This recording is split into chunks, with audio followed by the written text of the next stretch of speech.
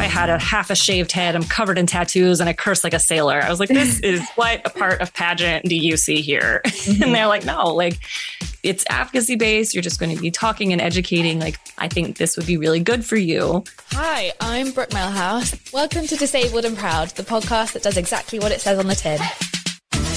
Each week, the show highlights an awesome disabled guest speaking about their own disability, why they're proud to be disabled, and why they're proud to be themselves. So, Ryan, welcome to Disabled and Proud. How are you today? I am doing great. Thank you so much for having me. No, thank you so much for giving up your time and coming on today. I super appreciate it. And I'm really looking forward to this chat because I think I'm going to learn a lot, which is what I actually say for every podcast, but I think I genuinely will learn something today. So the first question that I like to ask every single guest is, how do you refer to your disability? Oh, many different ways. So my disability is called Ehlers-Danlos syndrome, which is a genetic connective tissue disorder, which basically means all of the collagen that my body makes is too stretchy.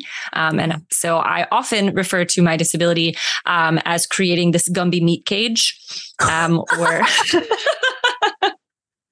so that's my favorite way to refer to how my disability affects me. But otherwise, EDS, but I do call it my disability, which I feel like is something that a lot of people don't like to call things. Do you know what? It's super interesting that you say that, because I was speaking to someone else who is in America, and what she said was that for her, and it might not be the same for you, is that actually saying that you're disabled in America is almost like a huge act of rebellion, because it's almost like a massive FU to the system, because nobody wants to say that they're disabled, and that like an admission of disability is almost like, it's almost like you're shitting on yourself when actually like you're not. Yeah, no, for sure. For years, I refused to refer to my diagnosis as a disability. I think I would always say a genetic disorder or something else, because I was diagnosed when I was 16. So at that age, I'm like, I don't really know what verbiage I wanted to use, but I knew disability did not have a lot of good things attached to it. I knew no one else who was out and proud proclaiming the term disabled. So I definitely knew that I didn't think that was it for me until many years later.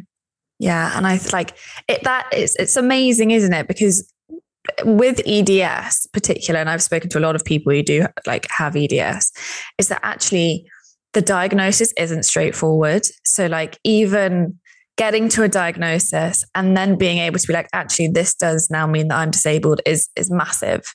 And as you said, you were 16. So that is like quite young for an EDS like diagnosis. And what was that experience like for you at that age? Absolutely. I honestly got very lucky. My little sister was getting tested for Marfan syndrome, which is a related diagnosis. And I happened to be with her. And that doctor happened to know a lot about EDS and took one look at me and was like, can I put you in a gown? Like, let me examine. And so for me at that time, I mean, yeah, I had a lot of injuries, but I was also a really athletic, rough and tumble kid who was constantly doing things that I shouldn't be doing, even if I had been able-bodied. Yeah. And so they told me, I remember at that appointment, they told me my diagnosis and I'd never heard of it. And they said, you might be in a wheelchair by the time you're 20. And I remember like taking that sentence and putting it in the back of my head and using it as like my elevator speech. Anytime anyone would like ask me about a knee brace or something like that, I'd be like, I was born with this genetic thing. Yeah, I might be in a wheelchair by the time I'm 20. Right now, I'm a teenager and I'm a dancer. I could care less. Yeah. So I don't think I had enough knowledge. There wasn't enough knowledge that many years ago to really know what my life could end up looking like, or to even know that there was going to be any kind of a negative attachment to that diagnosis further on in life, because my doctors kind of said, you have this, you'll be fine. Yes, you were literally left like high and dry, like, by the way, just going to slap a sticker on your file and that's it for you. Like, welcome to the club. Yeah, like I think there might be 2 books written on it. Good luck. Maybe try Amazon, I believe is what I was told. I was like, okay, cool. So wild. It was downplayed to the point where I was just like, this is just one of those things that, a lot of people have. You'll just be flexible. It won't affect anything else. It definitely does, not like your whole body is made up of collagen or anything. It's totally fun. That is honestly, and I think particularly around EDS, because it is so, it is quite unknown, in terms of how well it's been researched and the development behind the research. It doesn't really exist. And so people kind of do just slap a sticker and be like, this could be you, but it might not be you. So good luck. Exactly. I could go to every single one of my different specialists, because at that age, the one thing I wanted to know, I remember wanting to know if I could have kids. I felt like that was, a reasonable answer or a question for a 16-year-old. No one could give me an answer for that. And I felt like that was the one thing, if they were going to give me this diagnosis, that they could tell me, can I reproduce? They said the word genetic, that, red flags. And then with me being so flexible, every single doctor I would go to, oh yeah, you'll be fine. Or, oh no, I wouldn't do that. You don't want to pass this on, in the same breath that they told me, this is a diagnosis that won't really affect me. So it was kind of just getting so many mixed signals from the medical industry, and being the age that I was, I kind of was just like, all right, moving on. That's part of my story. Didn't think much of it until a few years later when I started losing my mobility. Yeah. And because you got your diagnosis at 16, which, as I said, it is quite a young age to get an EDS diagnosis. And particularly around that age, because I think it's such a formative age in terms of anybody's life, disabled, non-disabled, it really doesn't matter. When you're 16, you're not the same person that you are when you're 26. How did that affect your schooling and the career choices that you made thereafter? I basically did everything I wasn't supposed to do without knowing I wasn't supposed to be doing it. I got my diagnosis, and because they treated it as kind of just slapping the sticker on. I was a dancer at that point. I wanted to do that professionally. I wanted to dance in musical theater on Broadway. And so I was dancing 13 hours a week. Doing all these intensives in the summer. That was what I wanted to do. And I kept doing it. Said, you know what, is this what we're going to go for? But at the same time, I kind of fell into the medical industry, into that world. There was never a time growing up where I wanted to be a nurse at all until after my diagnosis. And I ended up in the emergency room for more injuries, head injuries and things. And I kind of started looking around and seeing, these ER nurses, and seeing how strong and powerful they were. And I was this really shy kid at that point in my life who didn't really want to raise her, getting called on in class was my worst nightmare. So the idea of these nurses running this trauma bay, I was like, what? I could never do that. My mom made the now infamous quote of telling me if I was going to be in the ER all the time, I might as well get paid to push the stretcher. She was joking. I don't get wrong. Oh, well, I immediately signed up for a night class to become an EMT. Thought I would take the class and be like, haha, I did the thing. I'm done. Yeah. Fell in love with it. And so I'm kind of entering healthcare simultaneously, still dancing all the time. Continued with going to college because I'm a Capricorn. I'm a planner. I got to have a backup plan. So I was like, I'm still going to do this dance thing as long as I can do it, but I'm going to be a little bit reasonable and create a fallback. And the more I kind of created this fallback because I had to, the more I was like, wait a minute, I really love nursing. Now, did I enter a part of nursing that I should have for my diagnoses? No, I entered immediately into the emergency room and became a trauma nurse and did that for the first 5 years. But because I kind of made every decision incorrectly, and because I had absolutely no guidance, that's exactly what led me into my career in healthcare and then now disability advocacy, because it didn't exist for me. Yeah. And I was wondering if you could actually talk a bit about that journey, how you got into disability advocacy, because I think because you are a registered nurse, you must have such an interesting viewpoint in terms of you can see and understand the medical model of disability, probably more so than a lot of people. But equally, because you are a disabled person, you also understand the social model of disability, again, more so than those who use the medical model of disability. And I wonder, what is that like for you in your disability advocacy, and also like, sometimes the conflicts that are between the two that might arise in your life? Absolutely. I joke a lot. It's almost like I have two personalities and two worlds that I live in, because, a lot of times they do go hand in hand. And then other times I find myself doing things in my healthcare career or looking at a situation not as somebody with a disability and realize like, what am I doing? Hold on, let me backtrack. And that's kind of, I stumbled into disability advocacy. I'll be very honest.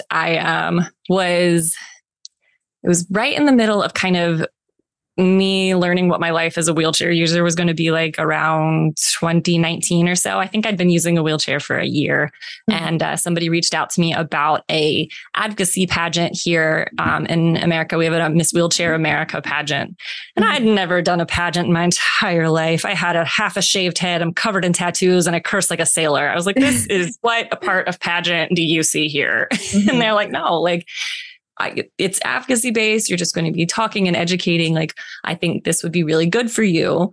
Because I was having trouble kind of, because I'd been kind of just been told by healthcare my whole life that my disability and my diagnosis wasn't going to affect me, wasn't going to be a big deal my whole life. Yeah. Suddenly it was a huge deal, changing everything. I went through losing my dream job as an ER nurse. I went through a divorce that was directly linked to my disability, all in the same time.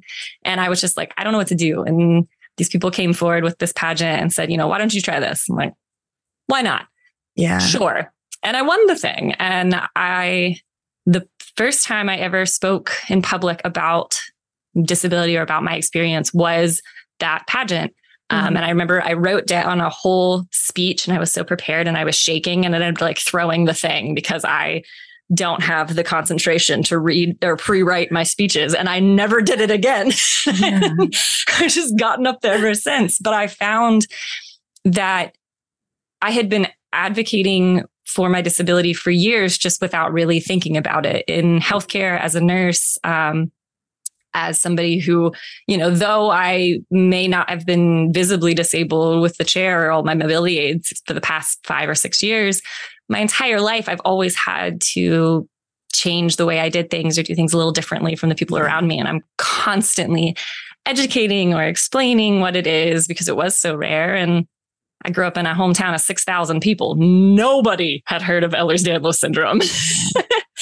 So I really started creating this account because I knew I was going to lose my mobility, and I had a lot of friends and family in other parts of the world, and I didn't want them to be shocked when it happened, especially because I honestly downplayed my disability for most of my life as well. I mean, that elevator speech, I said over and over, I'll be in a wheelchair by the time I'm 20, but I'm not there yet. Yeah. And so getting to this point and realizing that all of these things that I've done my whole life kind of just lended them well to advocacy and telling my stories and using my knowledge of both the healthcare world and being a patient and kind of merging them and helping my patients that way. And I think that must be so invaluable for your patients, because there's another layer to what you can give them. It's not just like, here's your pills and take them. And it's like, I kind of get this. It's a lived experience. And like, you might find this helps, or you might find that helps. And like, when I think back to all the medical professionals that have been involved in my life, like not one of them could tell me what my experience would be like. Not one of them. And like, and I kind of look back and I'm like, I kind of wish that I'd had someone who was a medical professional who also identified as disabled, because they maybe would have been like, actually, like, you can do this, or why don't you try this? Because that was never given. So I think how lucky are your patients that they get to experience that from you, because so many people want it and you're able to provide it. Yeah. And I mean, I started kind of putting myself in these kind of situations because I think back to how much I would have benefited to have somebody in my life growing up that was, out and disabled and talking about what that life was like, even if they hadn't had a disability like mine. Just, the only access to disability education that I had growing up was whatever I could get through my healthcare professionals, or later in life, whatever I could Google, which we know is rarely actually meant for disabled people by disabled people. Yeah. Often not. And so just how empowering it is to just see somebody else with a disability out and about and living their lives, and not just doing what society seems to think is, hiding us away in a corner and that we don't work. And so just kind of remembering what I needed and trying to remember and make content based on that. Yeah. And I think that's so important, because I think back to like younger version of me, and I've always been like very, very happily disabled. Like I've never really like quibbled it or argued it, because my arm is not growing back. Like I'm not going to find it down the back of a sofa. It doesn't exist. So like you either accept it, and if you don't accept it, then like you're denying a part of yourself, which I think must be such a difficult place to be. Mm-hmm. And like being able to now like look on Instagram or watch YouTube videos or like any part of social media that you can see someone else who's disabled, who is like you, or like, as you said, like disabled full stop, and like living a happy life. And it's not like, well done you for getting up in the morning. Like, well done you for going to Sainsbury's and picking up your sandwich. You are my hero. Or on the flip side, like, I'm so sad to be disabled. Okay. Like this life is not worth living if I don't have two hands and two legs and a fully working organ system. Like that isn't the reality of life. It's like, it's not. There is so much joy in disability, and like to be able to now see that from a time where that was definitely not the case is kind of incredible. Absolutely. I love this, because you're just like nodding your head. My like, life, absolutely. I won't even lie, kind of changed. Yes, I'm like so excited. I'm like, yes, this is my life. I totally understand, because I never had met anyone with a disability growing up or anything, and I swiped right on my best friend on Tinder, and he happens to be in a wheelchair. Mm-hmm. This part of the story comes into. I had never met somebody in a chair. I'd never met somebody with a spinal cord injury at this point in my life. I was, other than my patients, I was a nurse at the time. And I remember I'd never seen adaptive sports. He played wheelchair basketball. And I was just like, wait a minute. Like at that point, I was trying to transition to using a cane, and I'm like complaining, and I'm like realizing that there was this entire community that I knew at that point nothing about. Mm-hmm. There were all of these opportunities for the disabled community that I knew absolutely nothing about. It's just like my eyes were opened meeting this person, and I was just like, oh, this would have been way more obvious that I could be both happy and disabled had I had someone else to show me that. Exactly that. Like, oh, if I just had like someone to watch or someone to look at and be like, you can do it too. I would love to talk to you about your series, Dildos and Dislocations. Yes, exactly. Because the name itself makes me die, because it's so funny, and it's like it sums everything up really well. And like I'm gonna let you wax lyrical about it, because I think it's great, and like it's your kid, so you crack on. Thank you. Yes, it is my baby. Yes. So Dildos and Dislocations was born several years ago, because I have always been someone who is very open with my sexuality, as whereas just like I grew up in a household full of hippies where sex was just a open conversation. It was never something that I felt like I needed to be scared to ask my parents questions about. It was always something that we were all very open about. I was taught anatomical terms for genitalia at a really young age. There was a whole thing when I was in kindergarten. I fell on the slide and I hit my pubic bone. The teacher asked me what hurt. And I said, oh my God, I hurt my vagina. And I got in trouble. She called my mom, and my mom's like, why are you calling me for her saying the word vagina? Yeah. And then she hangs the phone up. Like it's a whole thing. So my mother and my father are very open. And when I was kind of deciding what I was going to do going to college, I wanted to go initially in a nursing school right out of high school, but my college's nursing program, the wait list was too long and I changed my mind with my major too many times. I ended up settling on health sciences with a concentration in human sexuality. I said, this is what interests me. I like being able to be that person that my friends come to just ask their most candid, not very sexy questions about sex. I love that because it doesn't bother me a bit. And I want people to feel as comfortable talking about sex as I do. And I always have. And so when my disability began to also affect my sex life, I said, whoa. All right. We're turning to social media. There's got to be something out there. There's got to be something. I found one podcast and I think like one book. And that was it. That was the end of the list. And so then I went on that podcast and I talked and then that was about it. And I was like, all right, I'm apparently just going to start making my own stuff. Like this is like I had learned some things along the way and I wanted to share the little accommodations that I had made with my own sex life with other disabled people out there. Because I couldn't find anyone just candidly talking about sex specifically for our community. Yeah. So I said, well, why not? Yeah. It's so interesting because I literally yesterday was having a conversation with someone who is a disability sex educator. And like so many things that were said in terms of accessibility blew my mind. And we were talking about toys and what he was saying is it's not always like the buttons that are the issue. It might be the packaging, it might be the colors, it might be the textures. And all of this stuff is not something that you would naturally think about as someone who doesn't necessarily have those issues, right? And as soon as he started talking about it and we were talking about these things like, what about the packaging? How do you get in if you can't use both your wrists or your fingers aren't that dexterous? Like, what do you do? And honestly, like it blew my mind. Which makes me feel really bad as a disabled person because I'm all like, fly the flag, like do what you got to do to make yourself feel good. But actually there are so many like barriers to entry when it comes to that world. And actually disability and sex is the last taboo because how often is it that you see disability and sex and it equals fetish rather than anything else? Because that's exactly where people's mind goes to immediately.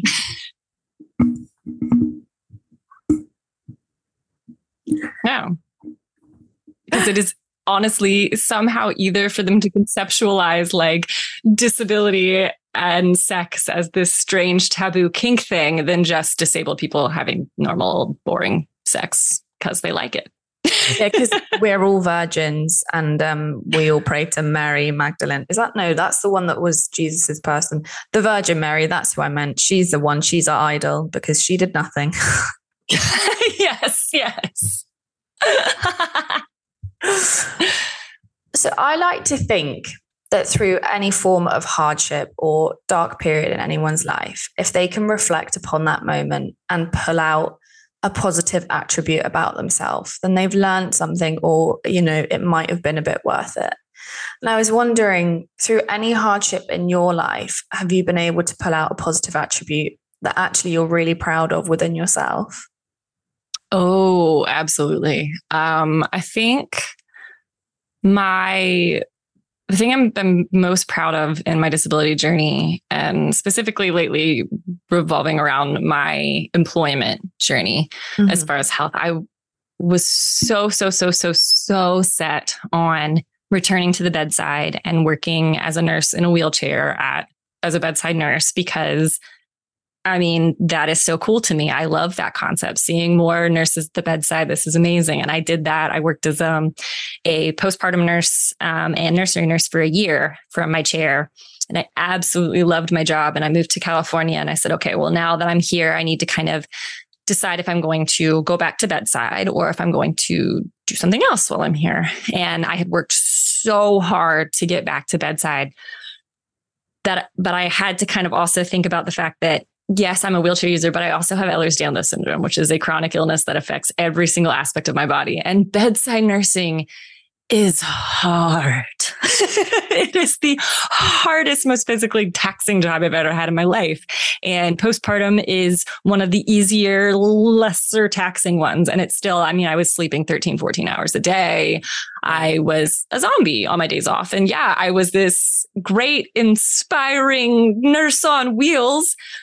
And I was great for my patients, but I was absolutely useless. I couldn't make content anymore. I was useless to my partner. I mean, I was a zombie.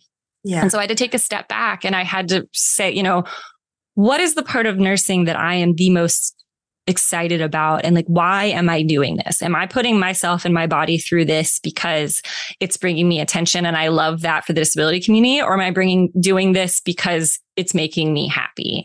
Mm-hmm. And as much as I love bedside, I had to take a step back. And so I did something completely unrelated and did school nursing for the last 6 months, which I loved, but it's just, they don't pay school nurses very much money at all. But I'm going to, just this week, I got to return to hospital nursing again, but in a way that's more feasible for me physically. I'm a case manager, which is a job I've done before. I did it as my job where I had to, when I was going in my wheelchair the first time, it was like the only job in the hospital they could think of when I was trying to figure out what to do. And I said, I'll never do this again. I'll never leave bedside. But in this job, I basically work as a social worker. I get to wheel into every single one of my patients' rooms and sit down and have a conversation with them, explain all of their testing, what's going on, what's happening to them while they're here in the hospital, talk to them about how they live at home, get them back there, if they need to go to a nursing home, if they need a wheelchair, if they need other mobility aids. I literally get to do all of those things for my patients. And written down on paper and, you know, telling my story, it's not nearly as glamorous and as amazing as a bedside nurse during a pandemic. But I had to, you know, do what was best for my body and what's going to let me be both the best nurse and also the best advocate and also the best human that I can be. I wanted, you know, to be here for my partner again. Yeah. So yeah, getting to kind of all of this to say, going through this really made me I have to stop putting my disability into a bag behind me and only pulling it out when it's useful to me. This kind of has over the years made me acknowledge and face the fact that this is the body that I was given. And if I want to continue doing what I'm doing, I'm going to have to do things a little differently. And staying at bedside just wasn't in the cards, at least for right now. What I love about what you've just said is that, and I think I also suffer from this, is that putting rest is on the back burner for me. Like, I'm someone who will go hell for leather until it's not good for me. And I'm like, why did I need to sleep for like 3 days on the trot? Like, what did I do wrong? Like, is it because I'm training too hard, or is it because I'm pushing myself too much? And I do think that, you know, sometimes being a really driven person and wanting to help other people can have its downside. And that is that you will push yourself to make sure other people around you are like enjoying themselves, having a good time, or, you know, in your case, making sure that they're okay in terms of like your job. And like, you just put yourself on the back burner because you're like, I want everybody else to be on good form. And like, I've got so many things that I want to do and I want to pursue, that rest just doesn't really come into it. But actually, what you just said is that you need to learn to prioritize rest. And I think I'm also in that boat too. Yes. Something that takes years to accomplish, I swear, especially as somebody that's super driven and wants to accomplish everything. You're like, no, I only need 3 hours of sleep a night. It's fine. Oh my God, I know. I'm like, I can sleep when I'm dead. Yeah. Oh God, the amount of times I've said that. Yeah, I look back. I worked a full-time night shift as a CNA while I was going to nursing school full-time during the day. And I'm just like, I've done this my whole life. And it's finally, I got to like my late 20s and my body was like, no more. No.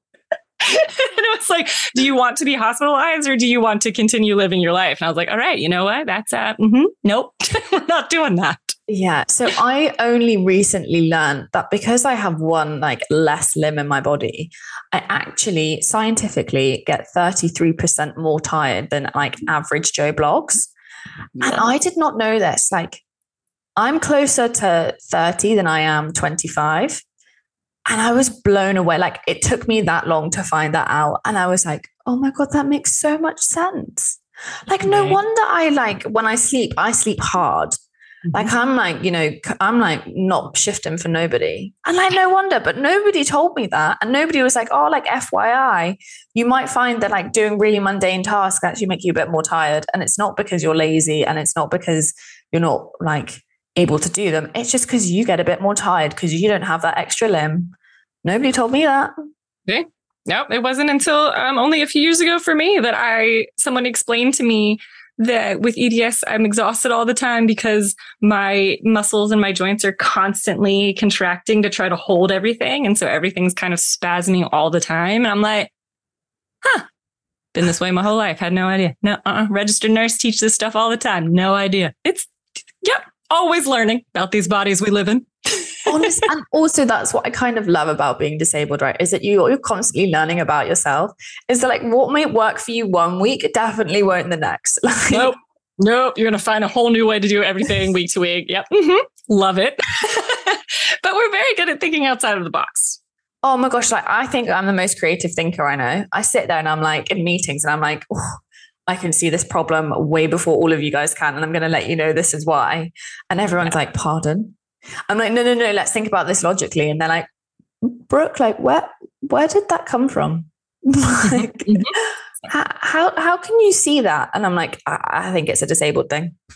Yep, absolutely. That's why I get so excited every time I hear anyone else that's disabled that wants to go into healthcare, because that is like nurse brain. That is how you have to think all the time. So I'm always just like, yep, you're going to be good. You're going to know how to do this already. Come on. Come on in, the doors are welcoming. Yeah, something like that. It's fine. We're getting there. I was wondering, because you're in America and your healthcare system is very different to the healthcare system that we have in the UK, in terms of like insurance and all of that kind of stuff, how does that work for you, particularly with EDS in the US? Because from what I know of my very short time living in the US is that insurance is really effing difficult and also really expensive. And for someone who has a chronic condition and like you are disabled, that's never going to change. What is that like? So for me, the interesting thing about being disabled in America is America as a whole doesn't really think you're disabled until you can't work anymore. That is the only time that they will say, oh, okay. And I, luckily, have never gotten to that point. So when it got to the point where my body was getting in the way of my job, and I was just like, I don't know, what am I supposed to do? There were very few people to help me through that transition. Thank God for social media, because that was another piece of the puzzle that I'm like, I feel like there should be more guidance here when you suddenly your health is getting in the way of your job, but you need your job in order to have health care because our benefits are tied to our employment. Also, an interesting thing is, as a registered nurse, specifically one who works in a hospital health system, my insurance is almost always through my health system. So if my doctors happen to be at a different hospital or something like that, I'm going to have to pay more money. So I'm like always doing this math, like trying to get my most recent job and going back into a hospital healthcare system. I did this very purposefully because I knew, okay, I already have my specialist through this specific hospital health system. Yeah. So if I get a job there, then I won't lose all my coverage and I will still get to work there. And it also will be easier to convince them to let me leave during the day for appointments because they are right there into the hospital. So to answer your question, I have to think about at least 27 different variables every time I change my employment because I need it to live. Wow. Yeah. And like, that must be such a a real conflicting part of being disabled in America, because on the one hand, like, as you said, your insurance and your coverage comes through your work. But what if you get to the point where actually work is no longer working for you and actually it's making you, and I hate to say like more disabled, but like somewhat more disabled, because actually, you know, you're pushing yourself to the brink. And as we've already discussed, like we both have a problem with rest, and that whole situation must just not be conducive for anyone. And I'm just, this is when like my brain like wanders, and I'm like, how did anybody at any point in time think that this was ever going to be like good for a society that was meant to work? I ask this all the time, especially because I've gotten lucky as a nurse. I haven't had to really think much about it because I've always, in my past, always worked in hospitals. So it was like, all right, it's fine. I have insurance. We're good. Then I remember the day before I started a brand new job, I was still working in the ER. I dislocated my shoulder. Believe I was lifting weights, doing something I probably shouldn't have been doing, but I needed surgery and had to go. I showed up for work the next day. I just had my arm in a sling. I said, I can nurse with one arm. Let's go. Yeah. we can do it. Absolutely. And I did it for months. But most of the time in America, your insurance is tied to your employment, but your benefits, some of them may not kick in for a year. And so in order for me at that time in life to take time off to have this surgery, I had to keep working for a year because that's how long it took to get leave benefits at that hospital. Yeah. Luckily, did not run into that at my newest job, but that was something that I knew in the future to look out for in case something should happen. How much sense does that make? I'm always going to be disabled. Why on earth would my leave benefits not kick in for a year? But am I supposed to just not be disabled for a year? I don't know. How does that work? You can't press pause on something that's ever changing and evolving, right? Exactly. And that's kind of why in my current career choice and with case management in the hospital, a big thing that we do is work with insurance companies. And so I am very excited to get to learn a bit more so I can hopefully better explain this transition, because I'm hoping there's puzzle pieces that I was just missing during the time because I have never been on government assistance, but my partner has been on government assistance. So we've like done the whole compare and contrast thing. And I didn't miss any steps. There just aren't any. Yeah. And for you being a wheelchair user, like I know that in the UK, if you become a wheelchair user, like you kind of go through the NHS and then it all kind of works that way. And then like you can kind of pay like a top up and all that kind of stuff. Mm-hmm. What is that process like in the US? Because are you paying for your wheelchair, or is it given? And like given sounds like such a wrong word to use, but it's the only one that I can think of that fits this like conversation. So it depends on your disability and the way that you acquire your need for a wheelchair. For somebody with a chronic illness, for example, it tends to be a longer, more drawn out process because you are seen as ambulatory. For me personally, what happened, I actually went into my GP because I was falling at work. My hips were dislocating, didn't know that. And I went in for forearm crutches, but my legs had gotten so unstable. My physical therapist was like, I think we need to also do the wheelchair route. Like, let's just stay safe here. I was like, okay.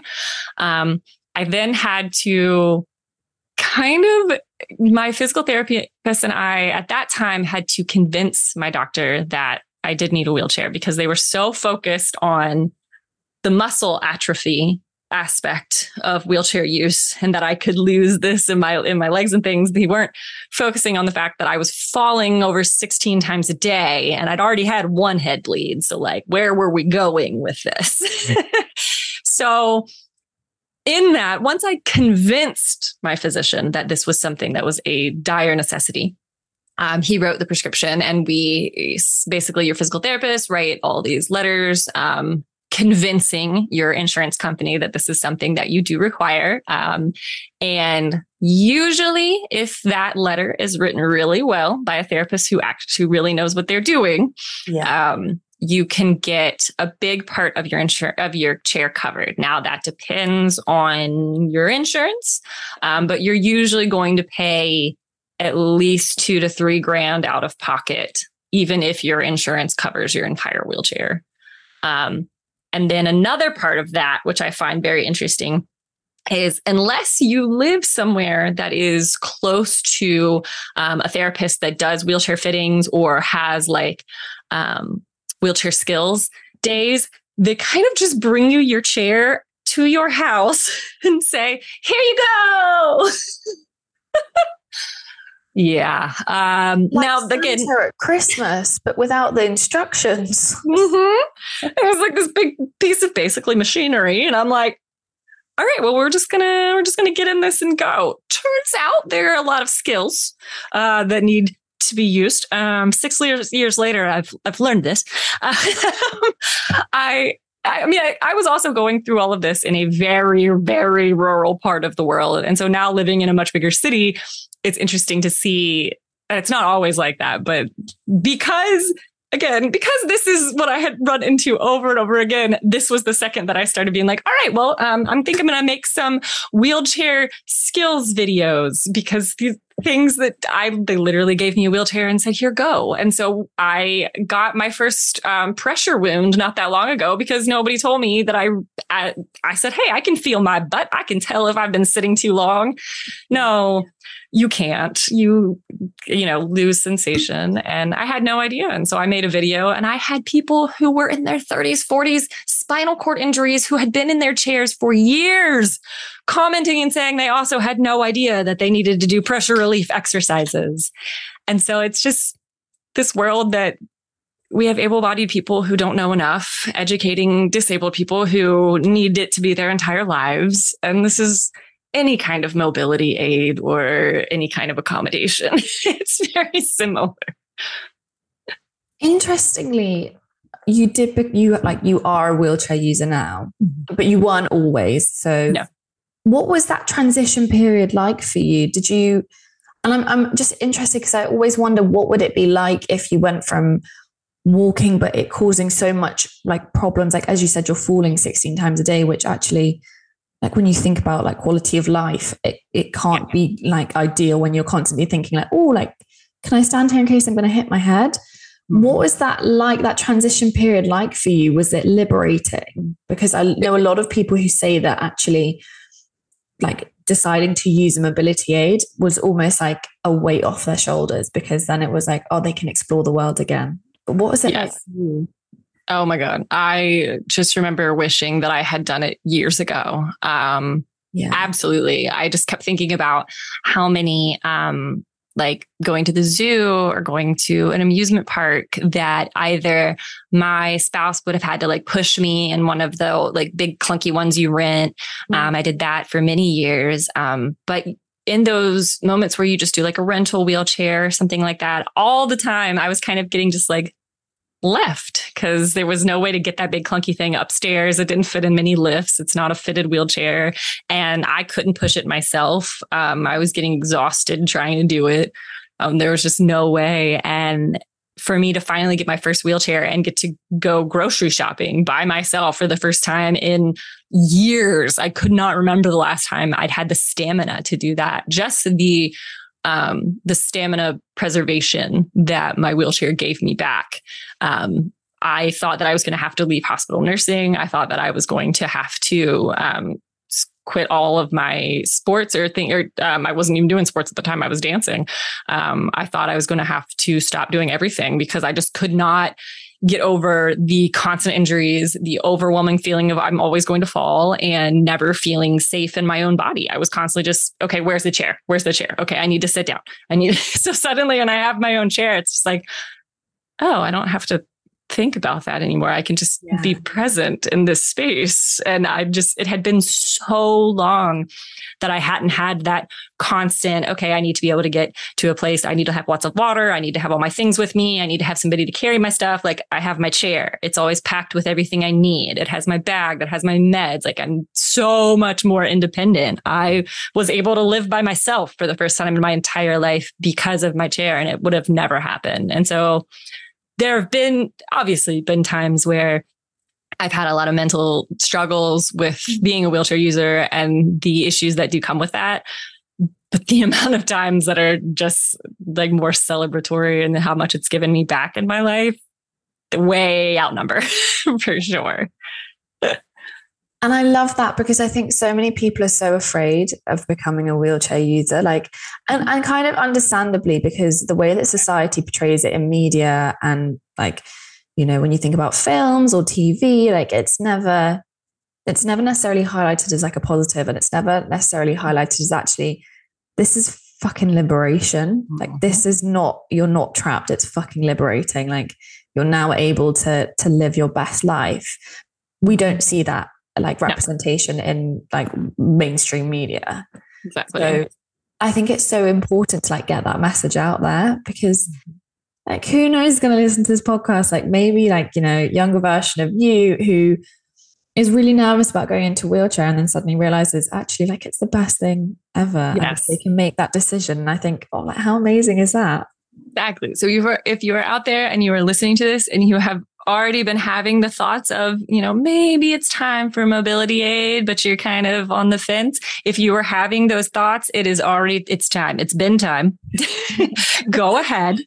Try it out, whether it's a cane from the CVS, your drugstore, a Goodwill wheelchair. See how you feel. It might absolutely change your life. And it doesn't have to be something that big. I remember my first accommodation that changed my life was an upright rocking knife, because I have such wrist pain with regular knives. It was just an upright knife that was made for like my grandmother and her arthritis. And I was just like, oh my gosh, I can cut forever. I think I was 12. Like accommodation can blow your mind, but you have to try it to know how it can change your life.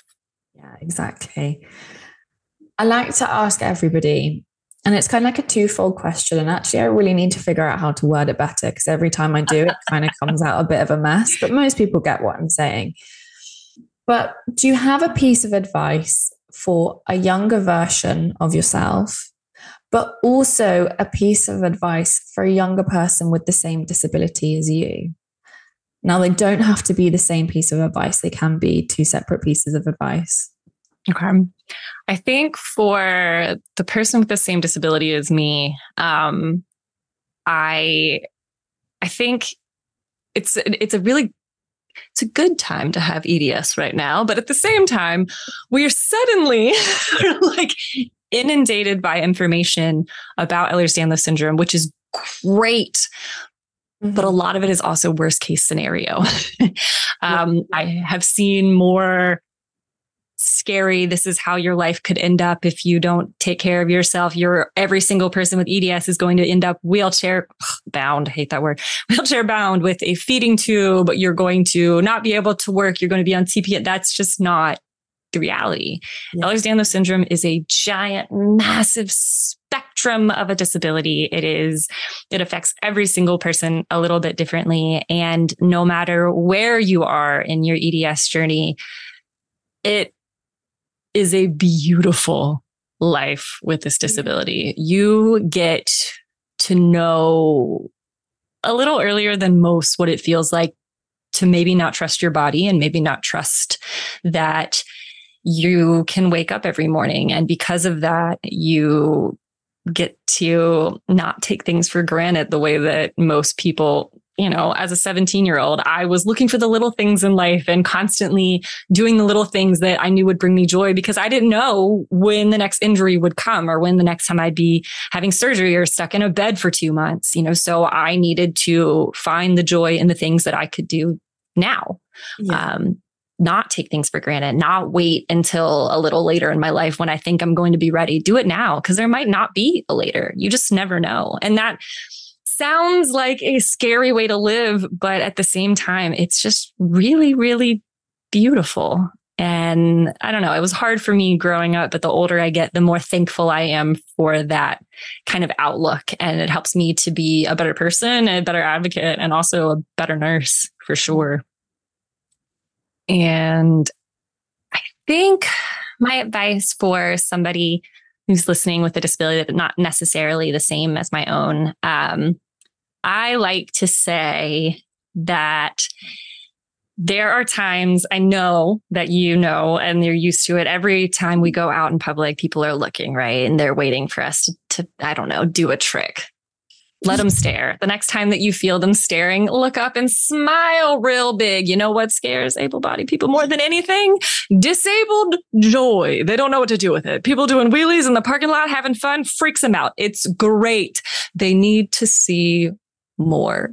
So even if they're staring, even if there's a million people circling around you, waiting for you to do something fun, remember that this is the only life that we are giving. This is the only body that we are given. And we have just as much right to enjoy it and enjoy our lives as everyone else on this planet. I love that so much. That has actually made my heart be like, oh, yes. Like, and you're actually so spot on when you say that there's nothing that's scary. I'm so glad. Like there is, you're so right when you say there's nothing more that scares like the non-disabled as disabled joy. Like it's so true because, you know, like disabled person having a good time. Is that possible? I'm like, yeah, it's possible, Sharon. Fuck off. And I love that that's your, like, you know, your voice. Oh, I love it. I just, like it makes my heart so warm. Yes, and like, absolutely. Because it's just, there's not enough of it out there. So I love this question. As disabled people, we constantly get asked weird and wonderful questions on a daily basis. And I was just wondering, what are some of the weirdest questions that you have been asked in regards to your disability? Yes. Oh, I think it cut out. I didn't get to hear the question. Oh, can you hear me now? Can you hear me? Yeah, I can hear you now. Okay, amazing. So what are some of the weird I can hear questions that you have been asked in regards to your disability? Yes. Okay. My favorite recurring one as a hospital nurse that I didn't, it catches me off guard, mainly for how many times I would get asked this. And I'm prepared because this was all when I was a case manager. So as a case manager, you're always the nurse that is getting the patient discharged. You're a discharge planner. So you're helping them get their ambulance and everything. And a lot of times the nurses know, the patients know that. So they know to look out for their case manager because that means they're going home. So I'll go in and I'll introduce myself and I'm in my wheelchair. Now my wheelchair is covered in rainbows. It's very brightly colored. It has lots of stickers. It's very much personalized. And I will wheel into the room. And I swear I've gotten this like 10 times and it'll be like, oh, is it my turn to go downstairs? Why are you sitting in my wheelchair? That's strange. And I'm just like, what? What? No, I'm not. Between that and them asking me for rides in my chair, in my workplace, this is a grown adult. I'm like, okay. Mm-hmm. Sure. Yeah.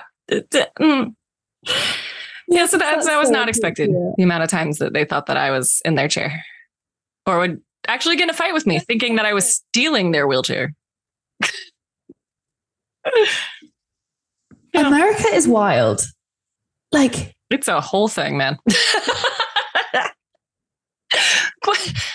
In what universe would I give you a ride in my lap? Okay, sure. You know what? I worked in the ER. I've heard it all. Sure. Oh, I think that's hilarious. I can just imagine like a big burly guy being like, is that my wheelchair? And why are you sat in it? Like, every time I'm just like, but no? Okay. We're not going to read the room at all. No. Yes, sir. Let me get you this rainbow covered chair. I did it just for you. Oh, that's hilarious. Yeah. I've only got one final question for you. And that is, Ryan, can you say that you're disabled and proud? Brooke, my darling, I can absolutely say that I am disabled and very proud. Oh, I love it. I think it's the most brilliant thing to be able to say that you're proud to be disabled, because for so long, society put us in a corner and basically told us that we didn't really exist, or that actually our lives were second to everybody else's. So isn't it now not the most magical thing to be like, do you know what? I'm actually bloody proud of being disabled. And like, my life is fucking fab. Just because I've got a disability doesn't mean that I'm any less than any of you. And I love it because now, especially that I've moved to California where it's a bit warmer and there's a bit more to do. My partner and I are both in wheelchairs. And so our favorite thing is to show up to any and every and as many community events as humanly possible, because nobody expects, especially a couple of wheelchair users, to be out and about together. And for both of us to keep showing up, even if it might not be accessible at all. I'm like, nope, still going to be here. Still here. Hello. You're going to change things sooner or later because I'm just going to keep coming. Oh, I love that so much. Honestly, thank you so much for coming on the podcast today and giving up your time and like just having this chat with me, because I've loved it and it's been so fab. So thank you so much for being here. Absolutely. Thank you for having me. This has been a blast. Oh, thank you so much. Thanks for listening to this episode of Disabled and Proud. If you've enjoyed the show, then please give it some love by leaving us a 5-star review wherever you download your podcasts. It really helps us to reach more and more people each week. Plus, if you've got a particular highlight, then I'd absolutely love to hear it. Tag me on your Insta stories at Disabled and Proud Podcast.